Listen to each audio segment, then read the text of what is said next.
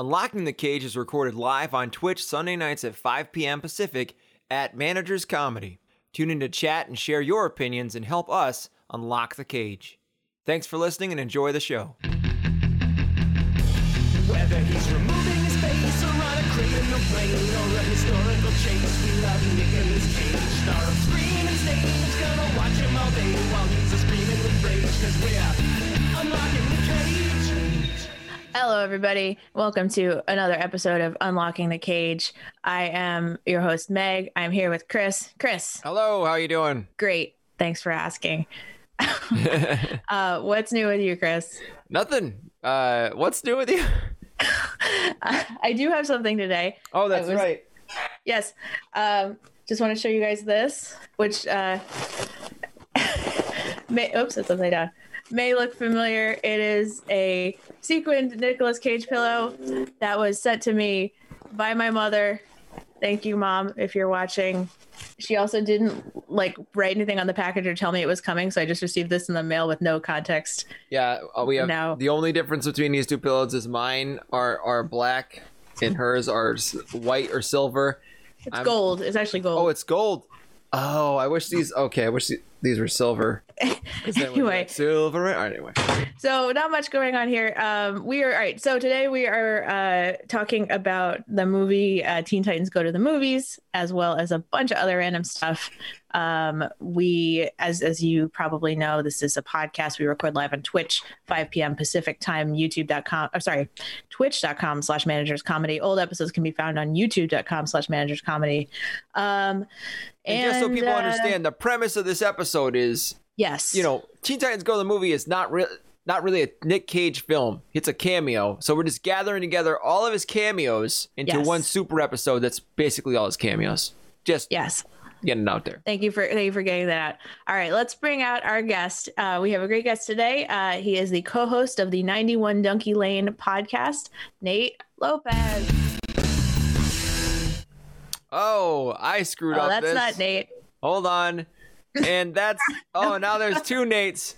Guys, this is what you call I have to play a little shuffle game with there we go. Now we're where we belong. Right. We've got him here. How's it going, Nate? Gotta put that in my checklist. Woof. Oh, it's going well. Thank you for having me. I appreciate it. Thanks for joining us.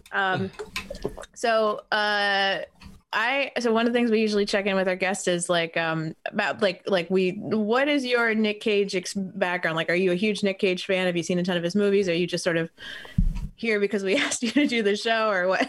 I genuinely love Nick Cage. I feel like he's he's so weird, None of his characters, even his straight down the road characters, are just these freaking weirdos, I really like that. He makes bad movies really fun.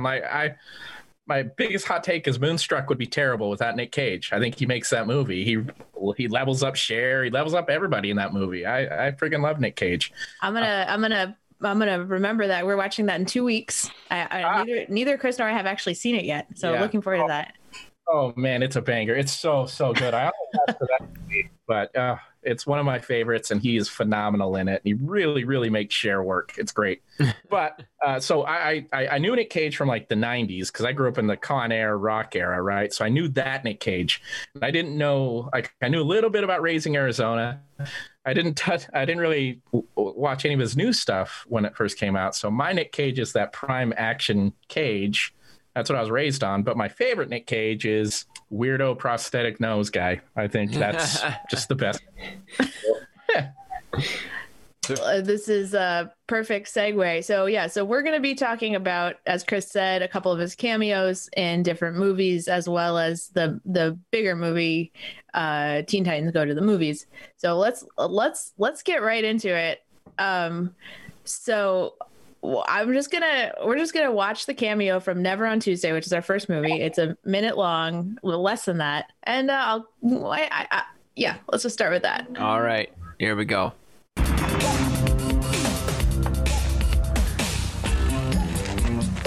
How you doing?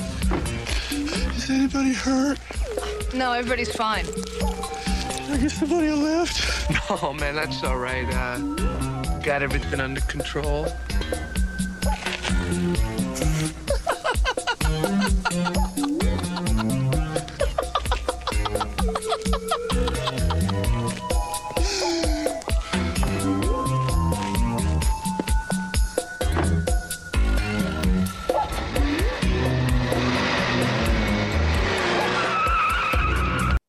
hell? That was a crime. That I don't know what I just saw. What was that even? So let me give you a little quick background on the movie. I probably should have done before I did the clip. This movie's from 1989. It was straight to video. The premise of it is that two men hit a woman named Tuesday's car. So this is Never on Tuesday is the title of the movie. The woman is Tuesday. Boo. Get that out right away. It deserves a boo, and it should be booed forever. The woman Tuesday is a lesbian. She's very attractive, and they like her a lot, and they try to seduce her on the side of a road. Like they're just, the whole movie's on the side of the road, and then they just have people pulling up and talking to them over and over again. And so the people that they have pulling up are all, a lot of them are famous actors. So we have like Cary Elwes, I might be saying his name wrong, Emilio Estevez, Judd Nelson, Charlie Sheen, Gilbert Godfrey. This movie that's the movie is ripe to be turned into an improv game. Like it is park bench. So like I watched that and I truly thought I was getting trolled. I didn't think that was a real thing. I just started reading as much as I could. Apparently Cary Elwes' brother, I think it is, wrote and directed it, and he started asking people he knew. And Nick Cage is like, yeah, I'll do it if I can wear a nose and a wig. He shows up with this nose, puts on a wig, does this voice, does 2 takes, then goes home. It's just the bizarre thing ever. And for the context in his career, this is, so 1989 is right after Raising Arizona and Moonstruck. So right after he's, had his like first couple big hits. And then the same year as Vampire's Kiss, which is, basically one of the first movies where he just goes full weirdo. So it's right around the time that he's just like, what if I just, do everything super surreal? And this is just another example of him sort of finding his voice in that way. I talk a lot with my roommate. We have these dumb conversations, we've been in the same house for 2 years now, but I feel like he's almost like an avant-garde style actor at this point. That's the weirdest choice. All of those choices are the worst choice you can make, and it doesn't work, and it's stupid, and it's in the movie. We're like, yeah, it's Nick Cage. We just accept it and move on. I don't know who else could get away with that. Maybe Bill Murray.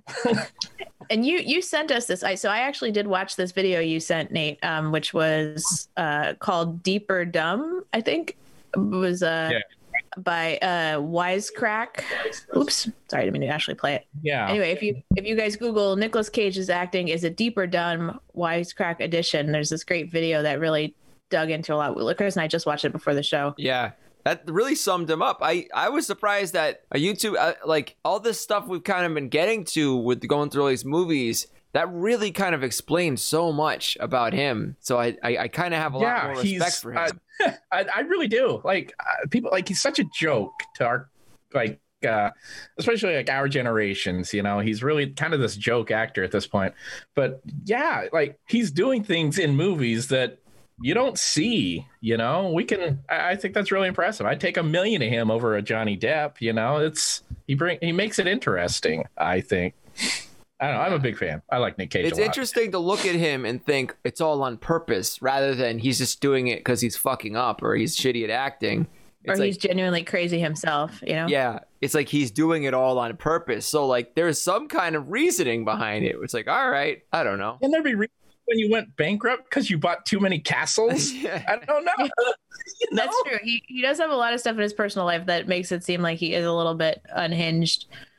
For sure. He's made some interesting financial choices, as we know. Yes, he has. I did want to share a little bit more about I found an interview with him about this cameo because I think maybe 2 years ago the cameo went viral. I think people hadn't looked at it in a while and they were like, whoa, okay, this is out there. But so basically the character was written as this sleazy guy who had a Ferrari and wanted to hit on a girl and pick her up. Right. And he was like, nah, I'm not going to do that. So he's like, he himself obviously was like, I want to give this guy, a long nose, like he said. His backstory is that he was bullied as a kid and called Pinocchio in the schoolyard. And his father felt bad for him. So that's where the Ferrari came from because dad bought him the Ferrari. And he's very lonely. So when he sees people on the side of the road, he just wants to see if they're okay. And at some point when they were filming it, he started screaming, Pinocchio, Pinocchio, like over and over again, but they cut it. This is reminding me of Castor Troy, because he was like, remember he came up with the backstory that he was a criminal because his dad made him wear a dress one time. Like, I'm wondering, like, how many of these backstories just go back to childhood, like people making fun of you as a child? You know, like, maybe we've gone too far with method acting. I don't know. Gotta be a line, right? I don't know if that guy needed a backstory. I'm gonna go ahead and say it. If he started screaming Pinocchio, it would have been right up there with like what's it called, with the Vampire's Kiss, I think, in terms of craziness.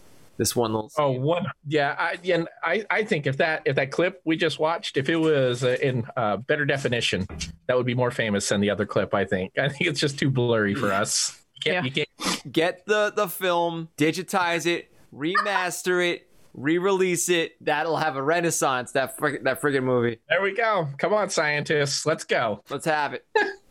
I wonder if you can even watch that movie if you wanted to, if it's out there. I mean, the highest resolution on YouTube was the lowest resolution. Like, it was lower than VCR resolution. I don't even know what the hell that is. So I'm pretty sure that was taped right off a TV because it was never released on VHS, is what I remember reading. So that was probably taped right off the screen. Oh my god! It must be a real shitty movie. I mean, I don't know. Let's see. I mean, the plot is captivating, you guys. It takes place on the side of the road. That's who wants to watch AAA movie? Give them credit for using their budget efficiently. 2 out of 5 stars. All right, here's a question for you, Meg. Did they know she was a lesbian the whole time, or is that the twist ending? That's a great question. I did not research the movie to that depth, but I feel like if they knew she was a lesbian the whole time yet continued to hit her on the side of the road, that'd be a very unwatchable movie. It'd be like kind of. Hey, it was 1989. That very well could have been that movie. Wait, isn't that kind of the plot of Chasing Amy? It's been a while since I've watched it. Well, she's not. She's kind of self-admits to be like kind of bi, not just gay. Oh, God, I think, right? I forget. I think so. Yeah. I think she's gay, but she likes to dabble in men, I think is her the way she puts it. But I don't know. I was reading the synopsis of Never on Tuesday, and another game I like to play is, so was this movie written by a dude? And like, as soon as you get to lesbian, it's a dude. It's always a dude, right? It's always a dude. She's a hot lesbian, and she's stuck on the side of the road. Okay, thanks, guy. It was written by Adam Rifkin. Who has a lot of credits, but none of which I've ever heard of. No offense to him. So he's got a blog. He's got a lot of movie credits. That's Bikini Island, Bikini Squad, The Nut House, Psycho Cop 2. Okay. Psycho Cop 2. Man. Oh, I gotta Google this one. Okay, the movie is called Getting High. Okay. HAI. Getting HAI. What is that? Oh my goodness. Getting High. It's not even Googleable. I can't find anything on it. You know what drives me nuts about finding out stuff like this?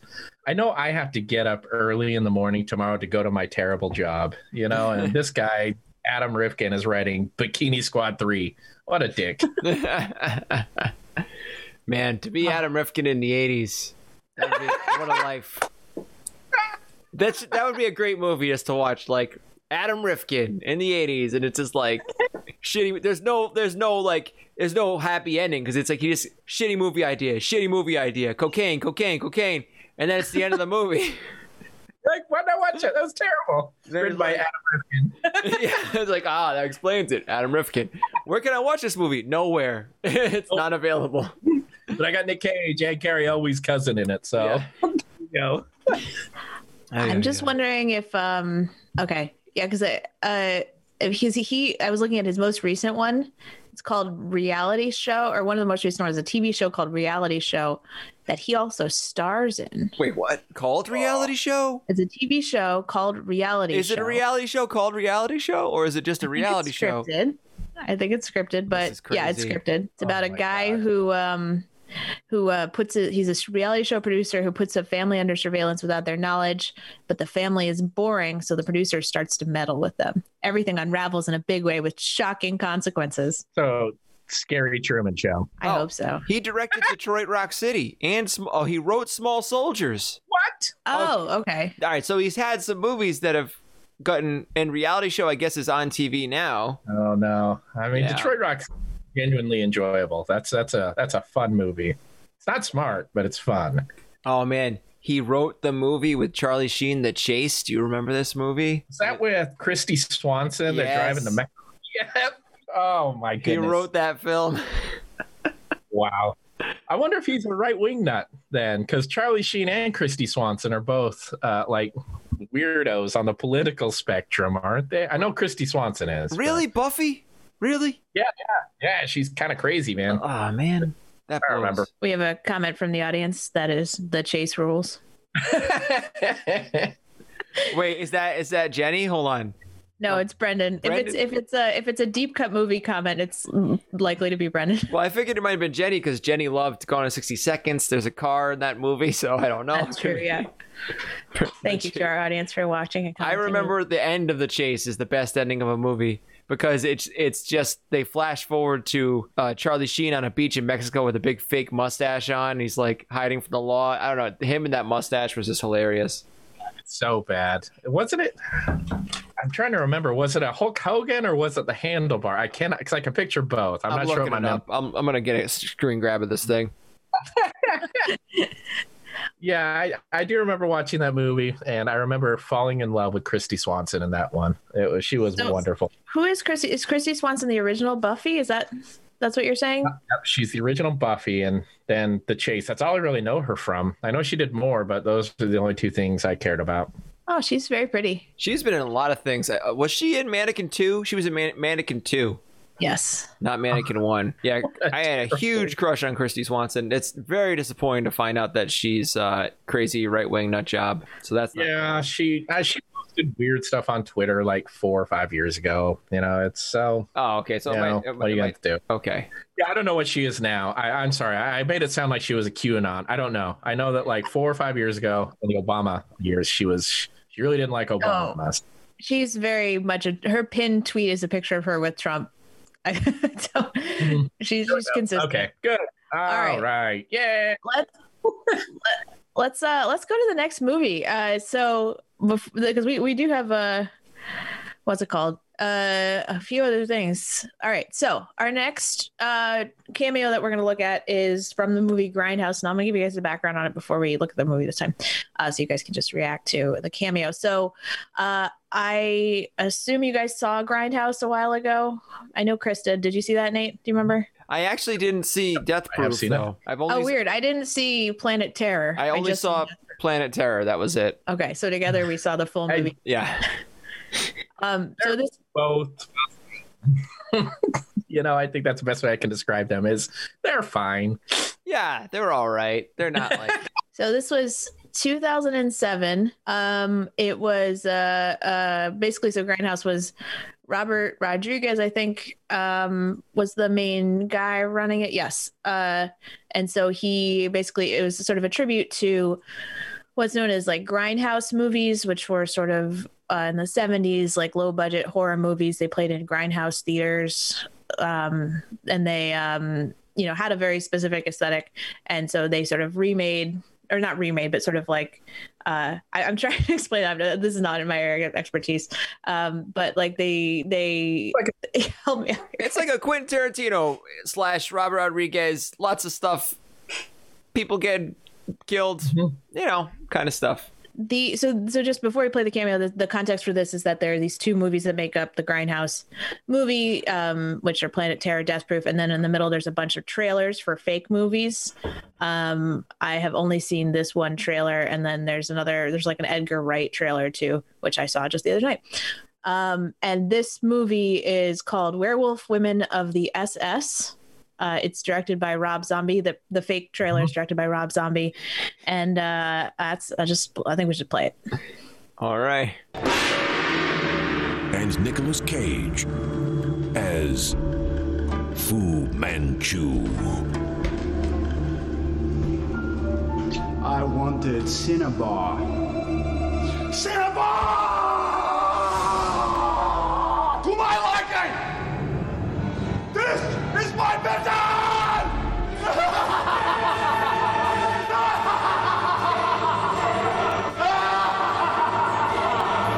Okay. So that's part of a much longer trailer that is mostly about werewolf Nazi women.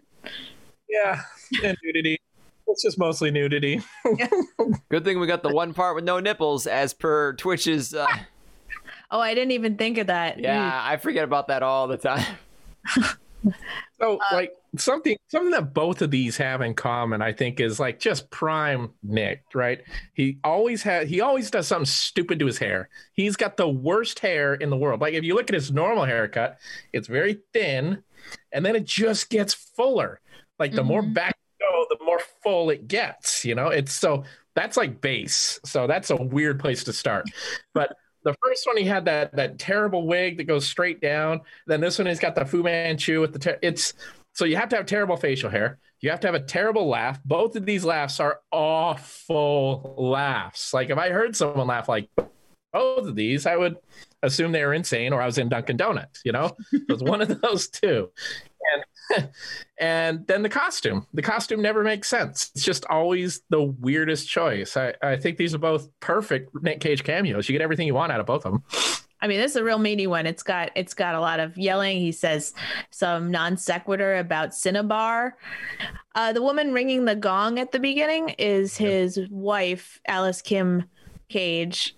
I don't know. I don't think they're still married, but at the time they were married. I thought he said cinema. I prefer Auntie Annie's, but you know, maybe I'm old school. So what were you saying? You were saying something? So the whole idea Grindhouse for a second. I gotta complain about this movie for a minute. Please. I saw this in theater and I thought it was like at the time I was a giant Quentin Tarantino fan because you know we were douchebags in the 2010s, right? That's what we did, and I thought it was going to be awesome.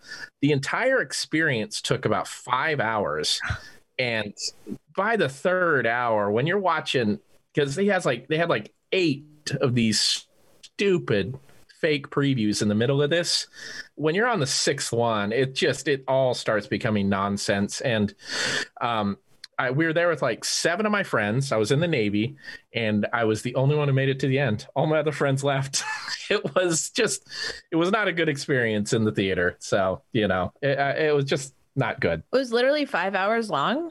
When you watch the whole thing, because they put the movies back to back. Each movie is about 2 hours long. An hour of these stupid previews in the middle, because each of these previews is about 2 to 6 minutes. You know, and there was like 8 of them. It was too much. You know, just way too much. It's also like a lot of graphic over the top shit to watch for 5 solid hours. Like you walk out of there kind of like your mind's a little messed up, you know? Yeah, I don't know. So I remember my memory of Death Proof was that it was like kind of a fun concept. Like there was some pretty graphic violence in it, but I remember the whole like, you know, group of stunt women getting revenge on a guy in the stunt car thing. Like I thought that was actually kind of fun. And I remember liking it at the time, but I don't know what Planet Terror is about. Is that the one where Rose McGowan has a machine gun for a leg? Yeah, I think of the two, Death Proof is the one worth watching again. Yeah. Planet Terror is it's fine, you know. But if you don't like Quentin Tarantino, though, then I don't recommend Death Proof. Yeah, it's nothing but bare feet and cars. Yeah, this one especially. I think. I'm seeing a theme here, and I think he probably just improvised this. I don't know if he actually maybe they had a character name in mind or something like that, but it looks like they just edited together some of his nonsense. Like he was probably just doing a bunch of random shit and they just cut it together to something. Well, I mean, the character name is Fu Manchu. So, I mean, do you guys know I had to look this up. So Fu Manchu is sort of like a an open source character at this point. He's sort of used as like a evil, like genius, like Chinese man who looks like Satan. And I think he was in the 60s. He was played by Christopher Lee, who is a white man. And that's, the famous mustache beard situation. So like he's sort of like I feel like in the character has been used in the past as sort of like a proxy for people being afraid of like Asian people, basically. Like that's sort of the history of that. So I think the character was certainly predefined, and like the choice to make him played by Nicolas Cage was certainly on purpose. Are you sure? And, like my first thought was like, this is very racist, and then I was like, oh no, this is racist on purpose, I think. Are you sure he didn't say Cinnabon and not Cinnabar? Like, you sure it wasn't? I like, maybe he just came in there and he was just like, all right, let him go. And then they just cut whatever they could together. It was just him laughing and him talking about Cinnabon. I don't know. When he was just yelling at a PA. Yeah, he was just like, I told you I wanted Cinnabon. And that's what it sounded like to me. I don't know. Hey, I forgot that you were in the Navy. And yeah, dude. Now I'm I was on dude, like, I wish you were around when maybe it'd probably be a bad thing if you were around. I don't know. For USS Indianapolis, Men of Courage, because that was. And because you were like specifically were on submarines, right? Am I remembering that right? Yes, I was. I was on the Los Angeles out of Pearl Harbor. Yeah. So we definitely should have had your take on that movie, but then you would have had to watch it. Military Nick Cage to me is just. Like Nick Cage has these two switches, right? He's either on or he's off, and like we get that in the cameos because he is so off in Teen Titans Go compared to everything else, right? But the military Nick Cage it's a special kind of like he's always right. Okay, and he's like always straight and narrow. He's always the best guy in the room, but he's also perpetually angry, right? It's just. He makes the weirdest choices when he's in the military. I love it. I just love Nick. I'm gonna keep saying this. I love Nick Cage. Just gonna. I think I might have figured out what's going on here. I think there's like a slight delay between us and Nate. That might be it. Hold on. All right, Nate. Let's try to count down from 3 together. Okay. Oh yeah. That you know what? I'm watching down in that corner. Could it be? Yeah. I think I am delayed. That's so weird, huh? Could it be a clipping thing, Chris? No. I think there's a big time delay. That's all. But do you think there's a clipping thing as well? Maybe. I think probably if there's a clipping thing, it's maybe some kind of a noise filter that's. I mean, I had him turn his mic down too low, perhaps, and it's cutting out lower sound. Right. Anyway, let's try and edit this stuff out. Let's go to the next one. You guys have any other thoughts on Fu Manchu? Nick Cage, Grindhouse, all that shit. Unnecessary.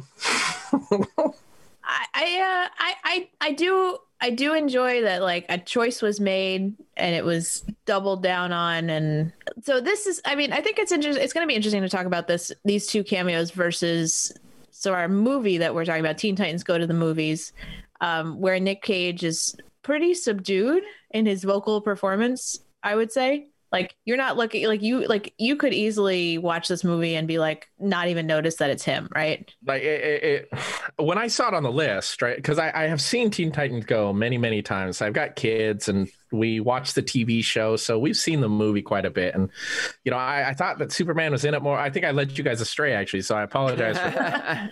No, I think it was enough that it would have been hard to just cut out his lines in it, Yeah. Are you so is this the segue into Teen Titans, or do we have? Yes, it is. Yeah. Okay. All right. Because I was gonna say, so Teen Titans. Something about this movie that I just want to talk about is why the fuck does Robin have no relationship with Batman, and Batman and him never talk once? What's going on in this freaking movie? So can I don't mind explaining Teen Titans Go to you guys. This is it's a cartoon, obviously on Cartoon Network. It's purely comedy, and it's the same cast as the original Teen Titans TV show, right? So you had this great Teen Titans show that was super serious, super dark, related to Batman. It was a great cartoon. They went off the air for a year, retooled everything, and it came back as this stupid kids cartoon, and like the fan base just exploded. They hated it so much, you guys. Turn around a couple years and Cartoon Network ratings for Teen Titans Go are like triple what they were for the old show, so they just keep it. So the joke in this is that Robin got tired of working with Batman. He left because he never got credit. He got his own team together, and now this is the Teen Titans Go. And Batman is an immature dick in this world, so it's pretty great. The original cartoon, I think I saw some clips on that. So like they're more adults, right? Like they look a little bit more anime, and they've got like normal sized bodies versus like tiny child. Yeah, they have episode to episode interpersonal, like, you know, their vague attractions for each other happens. That Raven has like mental problems, then she's like, you know, losing her mind to the darkness or some shit. You know, Cyborg, I think he has some existential shit with his cyborgness. So it's not like this at all. It is like, you know, it's much more realistic for a superhero show, like as if it were like Superman, the Justice League, those of that era, all those cartoons that were coming out at the same time. It was one of those. And then yes, it would absolutely fit in that block, 100%. And then so they gave it like somebody who watched so much Dexter's Lab and so much Powerpuff Girls that they became Gendy Tartakovsky or whatever, and then that person merged this show with that, and then also, you know, a hefty dose of ADHD, and you get this show. Like, you know. So that's really yeah. So this movie, just a little more about this movie. So this movie like actually did really well in the box office. Like it was made for 10 million and made 52 million. It got really good, like pretty good reviews. Like the general consensus is like, you know, it has a lot of like adult humor, like not adult humor, but like jokes that adults can appreciate, right? I'm just gonna say, Nate, I apologize. Like I had a lot of trouble with this one. Like I didn't hate the story. I didn't hate the voice actors. I didn't hate the jokes. I thought they were funny. I just visually could not physically watch this. So I was sort of like looking down, like I was just like taking a lot of brain breaks. Yeah. It's ugly. It's an ugly cartoon. Like the character in the city, it's ugly. It's not even ugly. It's just for me, at least, it's just so bright, so many flashing lights, so much going on. It was like I literally just had a lot of trouble, like my brain processing it. Like I think it's left over from like a concussion I got 3 years ago. So what did you guys think of it? I know, I mean, Nate, I know you'd seen it before. So like, what was your take on it rewatching the movie in general? No. I think for me, without spoiling a pretty great part, do we spoil the movies in this? Yes, please go ahead. Spoil away. I think having Robin push Batman's parents into Crime Alley was... It's funny. That made me laugh harder than almost any movie ever has. The first time I saw that, I had to pause. It was so funny when he goes back and like they have to re-blow up Krypton. They have to kill Batman's parents. That's such a stupid nonsense sequence. And I don't know, like any movie that makes me laugh that hard, I think it's a winner to me. This movie does not have causality past one step in any direction, and nothing they do has any real cause for it, and nothing they do actually causes anything else to happen. So like when he stops Batman's, you know, parents are being murdered, that should have stopped him from being Robin, but it didn't. He was still Robin even though there was no Batman. Which made no fucking sense, but this movie, you know, I'm really, come on, I should really be putting this kind of microscope to this film. My favorite part, they were drowning Aquaman. How does that happen? I don't understand how Aquaman was getting hurt with the little plastic thing. None of that made sense either. The part that I was like, God damn it, was when they all took successive shits in the set toilet. And I'm like, what are they dropping logs? Because there's no way to flush it. On top of other logs, just piling the logs up. They see a shit in the toilet. They just take another shit on it. And then they just drove that poop joke into the ground. Just like into the freaking ground, you know? I want to clarify if for the people that have not seen this is not Chris doing a bit. This is a genuine thing that happened in the movie. Is they pooped in a non-functioning toilet. Many of them did. 4 different characters, one after another. And they really, you're right, they stayed in that joke for so long. It's like, yeah, we get it. He did a poop joke. Also, does Cyborg poop? I don't know, but he did that time. He pooped in the toilet. The part that stood out to me, I mean, there's a lot, is at some point they have Michael Bolton show up as like, I don't even remember, like a bear or something and sing a feel-good song. And then they run him over with their car and that's it. It's just dead. Literally they run over the character with the car, keep going. It never comes back. Like they kill him. They kill him. I think somebody He's dead. says like, oh, he's dead. And then they keep going. But Cyborg, it's his line at that point. He goes, oh, he's dead. I think his dad's a cop. And they drive away. Was Michael Bolton's dad a cop in real life? Because they did those kind of... Oh, God. I hope so. I really hope he is. It is not a badly written movie. I will say that for sure. It's not a badly written movie. The voice acting is great. It's just... With one exception, I think. One exception. Yes? There's one voice in it, and we're going to talk about him. Oh, is that Nicolas Cage? His performance. I'm going to be honest. Let's bring up the clip. Let's watch what is not all of his performance in this movie, but a good chunk of it. It's like 40% of his performance. It's always been my dream to have my... Oh, I've edited this way down, by the way. Okay. To get more Nick Cage. So there's less Titans, more Cage. So if it's choppy, it's not the movie. Yeah. my own movie. Well, it is important to have dreams, I guess. What do you mean by that? Well, you know, they only make movies about real heroes. You guys are goofsters. You know, with the farts. Always cracking your jokes. You mean people think we're jokes? Why do you think there's never been a movie made about you? Well, has there been a movie about you? So many, and more to come. It took a while, but yeah, I have my own now. There was a Green Lantern movie, but we don't talk about that. Problem is, you guys are never actually doing anything heroic. Man, please, that ain't true. What about that time we discovered that sweet diner? That wasn't even a crime, and you didn't save anything. Titans, if you keep playing the fool, you'll never be seen as real heroes, only as jokes. Got him! Somebody save me. Anyway, we gotta get going. Ta-ta!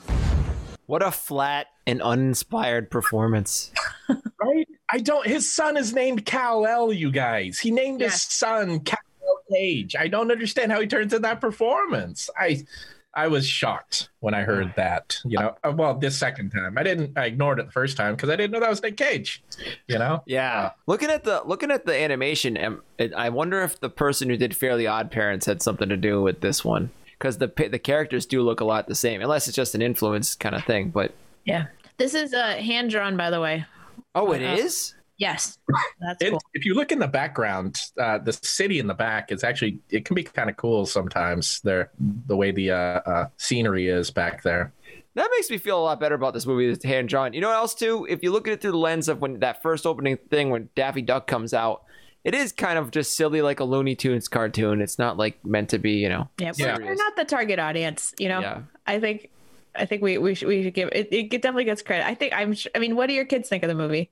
So we genuinely love it. You know, it really follows. If you watch the show, it tracks right along with that. You know, they're always this silly. They have a whole arc in the show where Cyborg has a favorite song.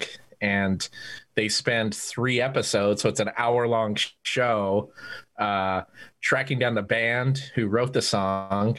When they find the band, a magical thing happens. They end up in one of those like metal worlds, you know, when they had those old like where it's like cars in the wasteland and you're listening to heavy metal music and it's the cartoon thing. Did you guys ever, you know what I'm talking about there? Yeah. I think so. But they have this arc in the show where they do, So it's nonsense and it tracks pretty well. So my kids loved it. I really do like that movie. It's so stupid. But I want to play Titans.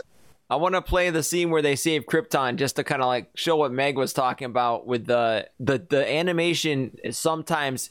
And I'm going to give the audience a seizure warning on this one because it is really bright and flashy. So if you have a seizure disorder, watch out. Like this is what most of the movie just kind of switches around so fast.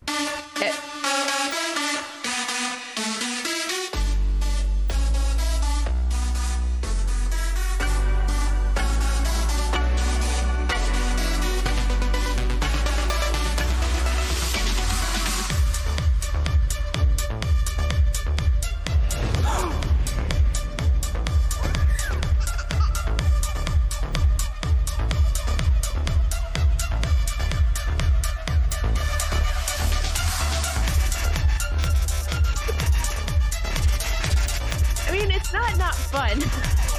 Having fun.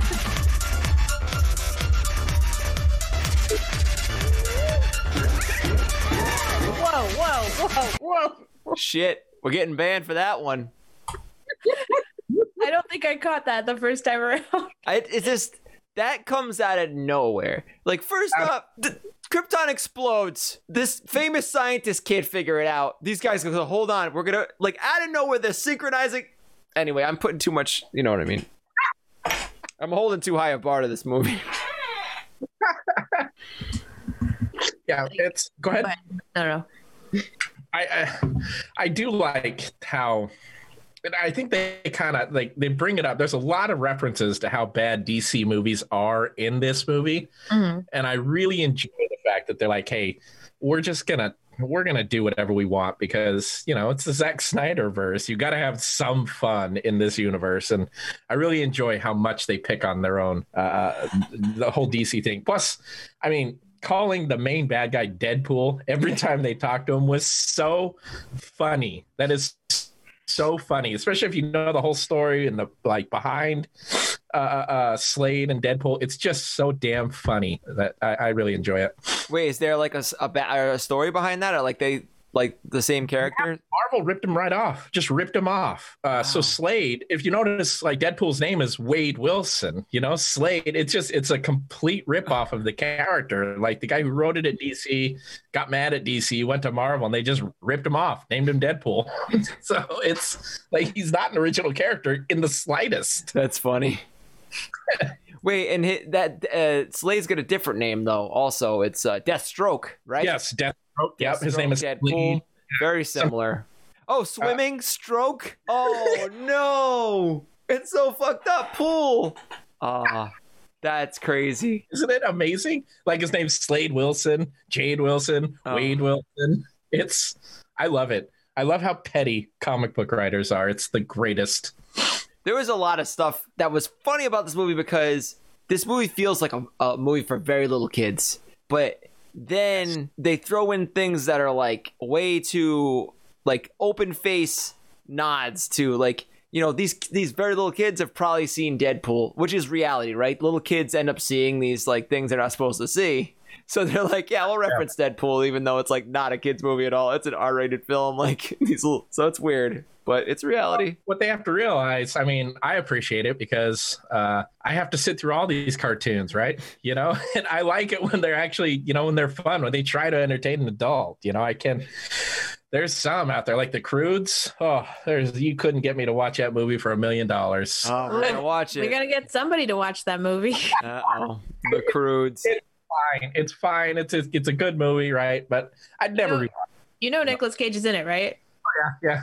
There's 3 of them now too. So oof. Yeah, I don't know. I think that's why I do appreciate Teen Titans because yes, they start with a fart joke. I mean, it's too long, right? Oh, if you are into bathroom humor, don't watch this movie. This is the only movie I've ever seen to somebody like stick on a fart joke, double down, triple down for an extended period of time. That's twice they do that in the movie. It's just God. They also repeat the same song twice, same lyrics and everything, which is like interesting choice.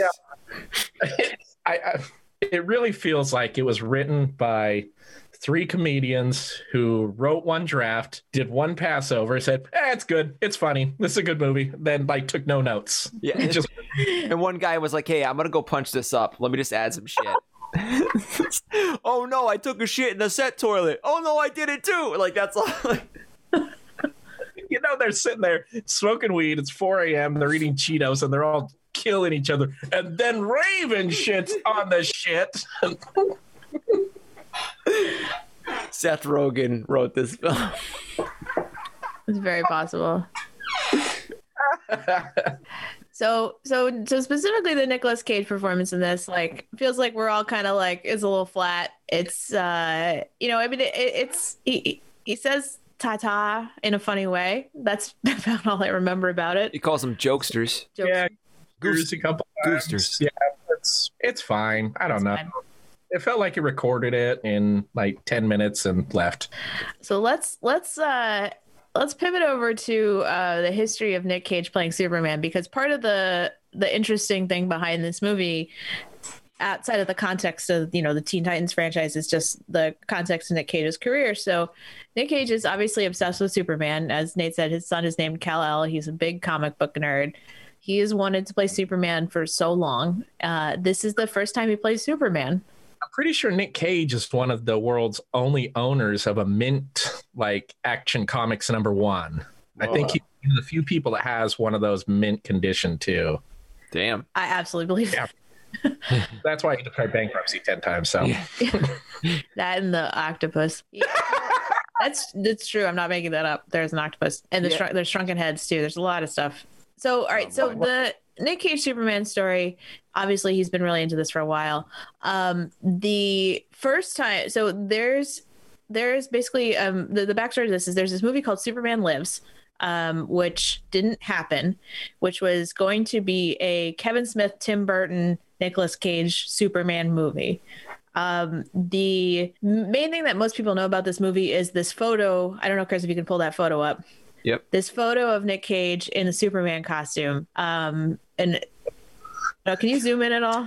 Enhance. Zoom enhance.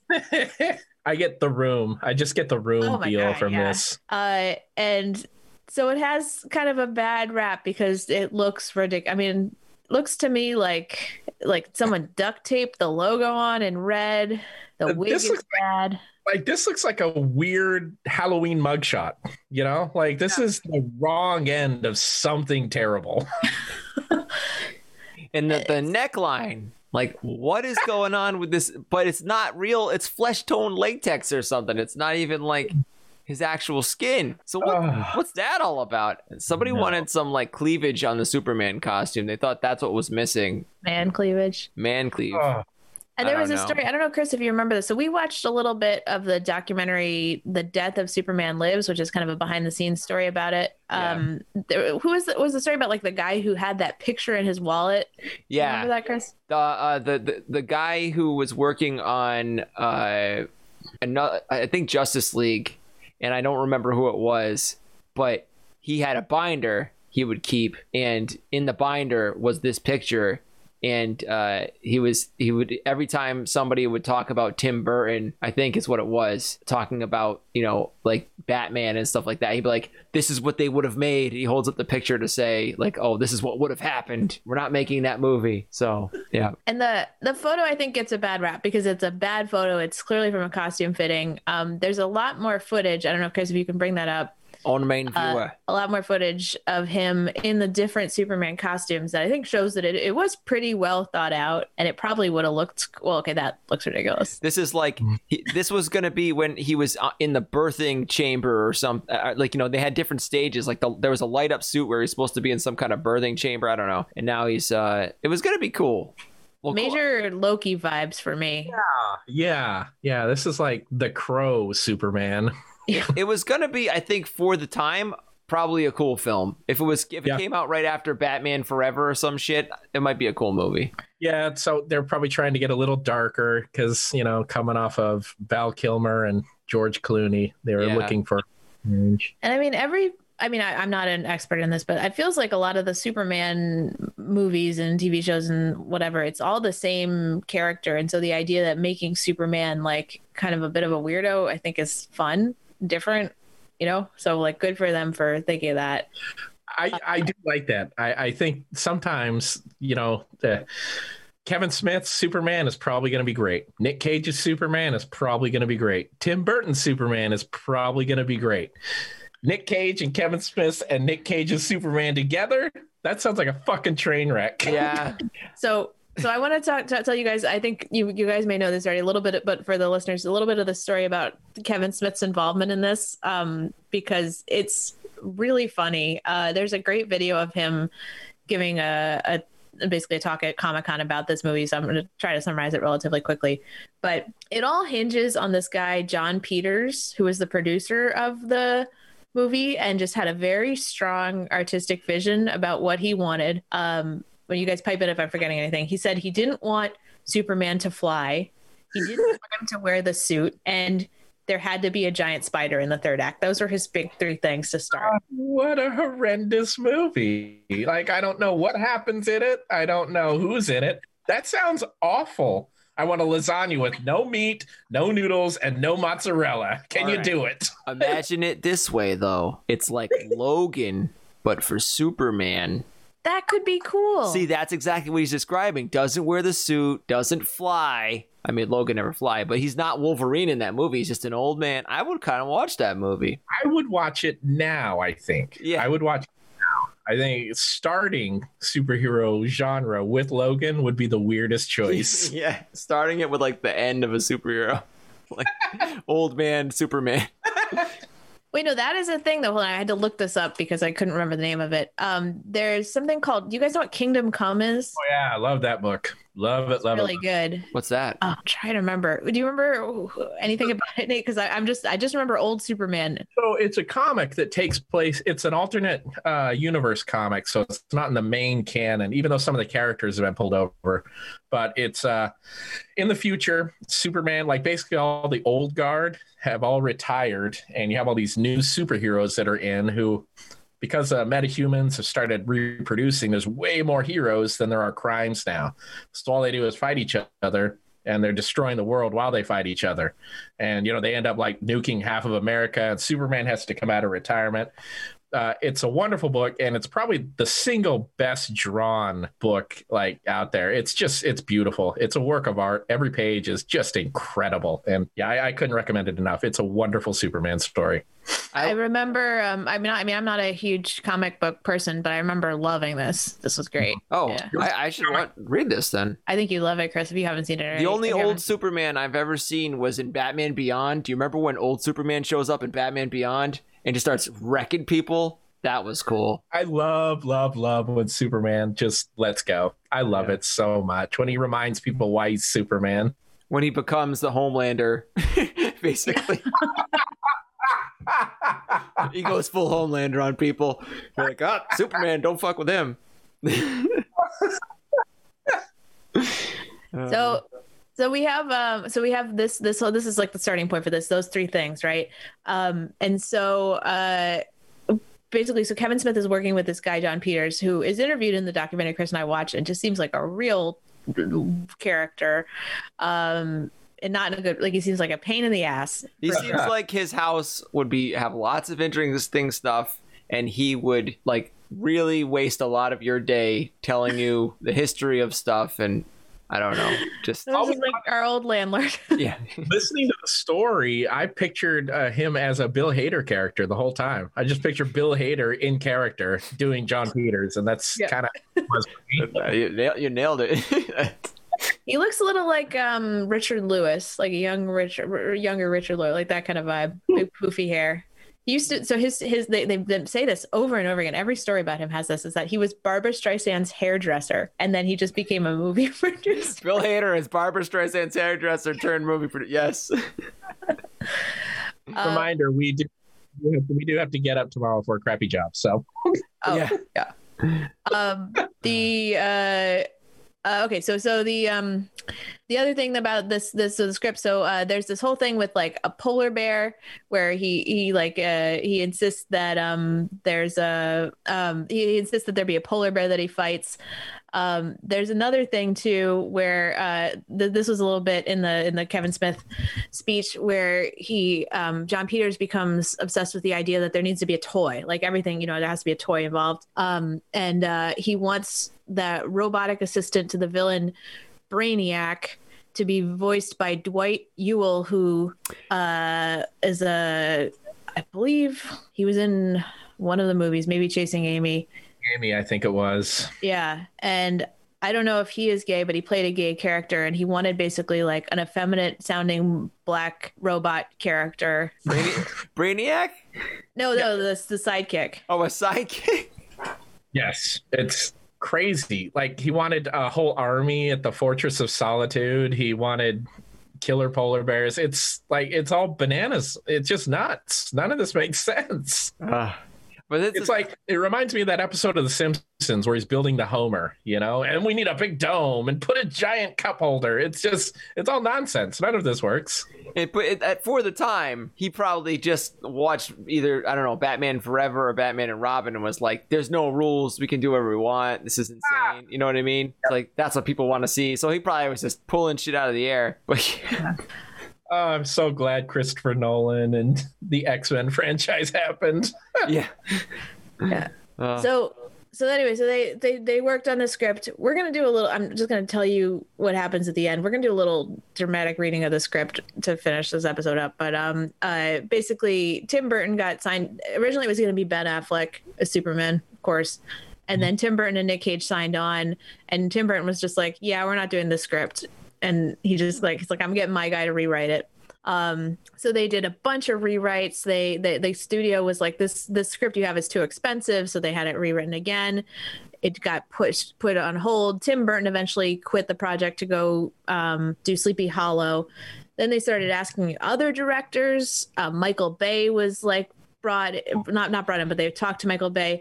Fun fact for Chris, Brett Ratner was supposed to be one of them. He turned this down to direct the movie The Family Man, which was one of our movies that we watched. But then Brett Ratner turned around and did Superman Returns, right? Brett Ratner, yeah, I actually don't know. You guys tell me. I thought Brett Ratner did do a Superman movie, right? I think he did. I know he did X-Men. Oh, okay. I don't know. I might be wrong. I don't think he did. Yeah. Okay. Maybe. I don't know. Sorry, guys. We should have our facts for that. A look at the J.J. Abrams Brett Ratner superman movie that never was. Oh my God. There's another one. But they lasted till the year 2000. Then Cage dropped out, and then they chopped it to Will Smith, who said no. And then that's it. The movie went away. None of the original people involved. Never happened. Wait, they shopped it to Will Smith like there'd be a black Superman? Yeah. Oh. We don't have a Will Smith Superman. That's a movie. That would have been fun. That would have been something. God. So guys, I think we're going to do a little dramatic reading of the final scene from the Superman movie, the Kevin Smith version of it. Just, no judgment. You guys, the audience, you guys can decide. You can see if you think it would have been a good movie or not. Yeah, the delay is going to make it weird. Sorry about that. It's okay. We'll go slow. We'll just pause. It'll make it more dramatic. It will really let the lines just sink in. They're going to land. We have a comment from the audience. X-Men and Superman Returns were a different sex pest. Brian Singer. Thank you, Brendan. Okay. Yeah, I get all my... That's so confusing. Yeah, I get all my weird, awful men confused, So, all right. So here's this is the end of the movie. We've just defeated the villain.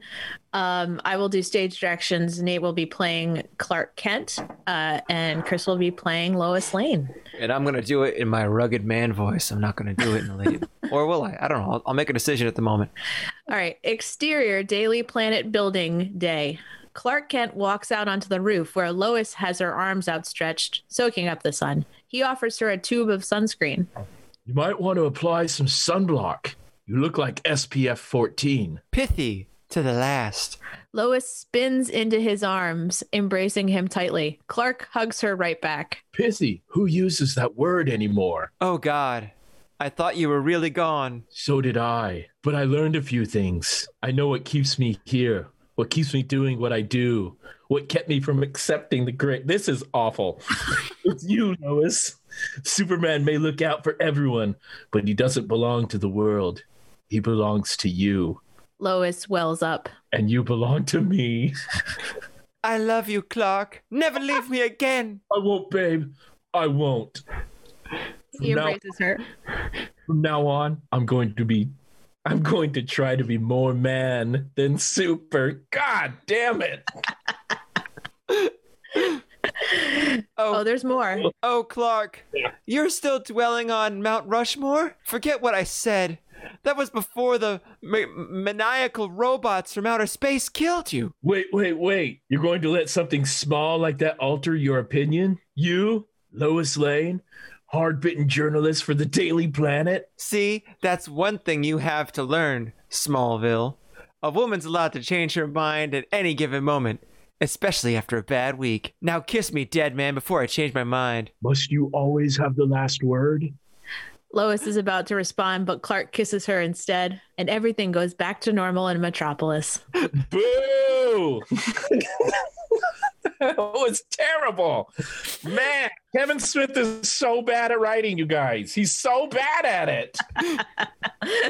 Oh, Chris, this is a great use of those reactions. I wish they had noises. I gotta come up with sounds for everyone listening. I am playing Nick Cage's reaction to watching the snuff film from 8mm. Oh God, I love that movie. I really wish we had some sort of sound for that. I just think there's what should he be saying? I need a Foley expert to just Foley this, like what that would sound like. You know what I mean? Like, like, you know, like something like that.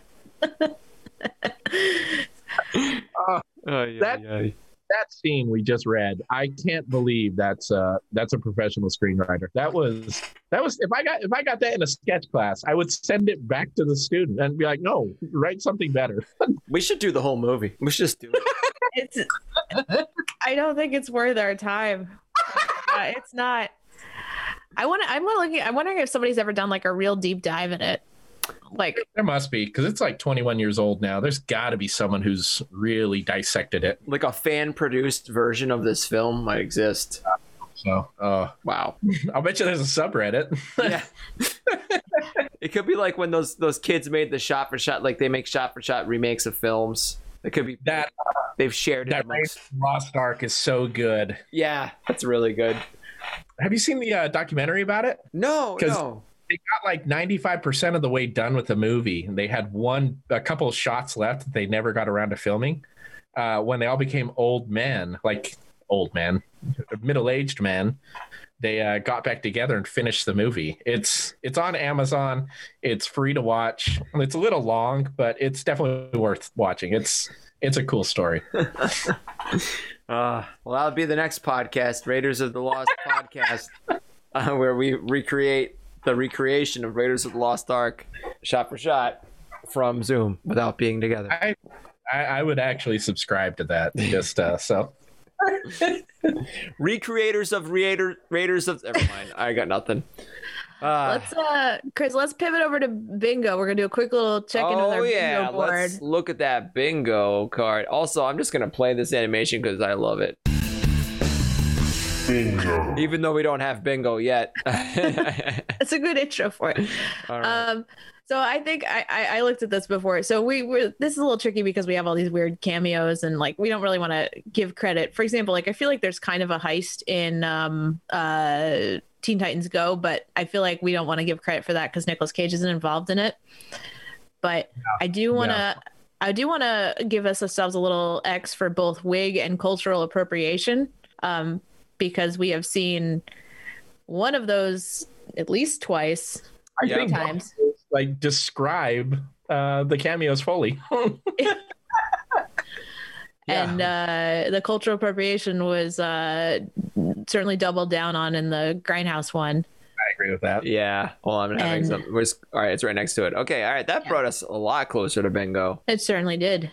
Once again, if we had watched Vampire's Kiss after this one, bingo, instant bingo, twice. We would have gotten a 4. Yeah, that's true. So we're getting there. I still think maybe our choice to include underwater scuba propeller was shooting us in the foot. It's gonna pay off so hard. When it comes back, we're gonna friggin' scream and jump, and it's gonna be like, we're gonna be so excited. All right, so Nate, tell us a little about your podcast. Anything else going on that you want to promote? Yeah. So my roommate and I, we have a couple shows. We do 91 Donkey Lane. It's a fully improvised, magical podcast where we play two heightened versions of ourselves. We're kind of idiotic, and we live in an apartment that is magical.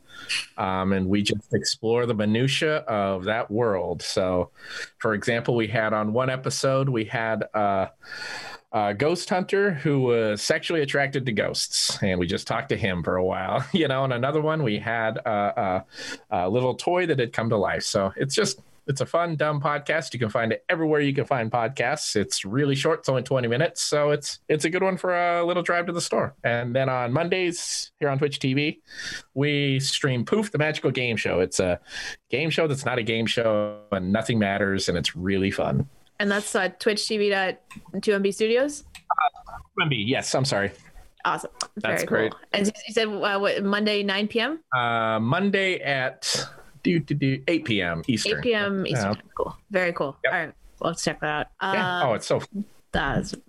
Yeah. And we've got another show next week.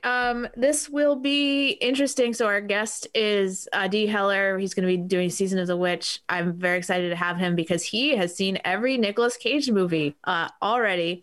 However, I hope, Dee, this is not oversharing too much about your personal life, but he just sent me an email. He thinks his wife may be giving birth between now and our recording. So So it's going to be really sad. He's going to have to miss the birth of his child, but those are the breaks.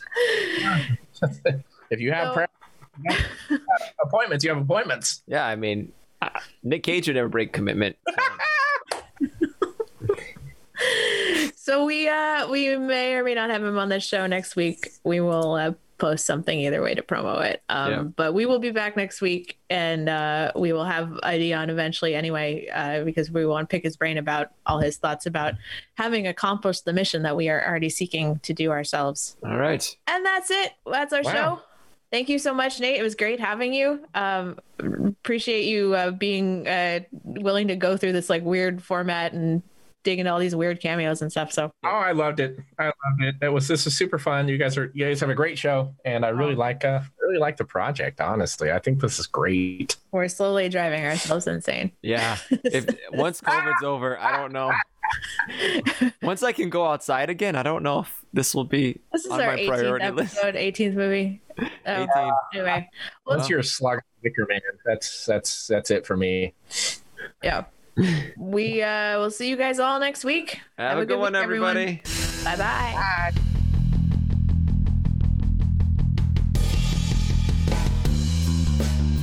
Unlocking the Cage is produced by The Manager Special. Music by Will Janetta. Check out our other shows, as well as sketches, animation, and short films at managerscomedy.com.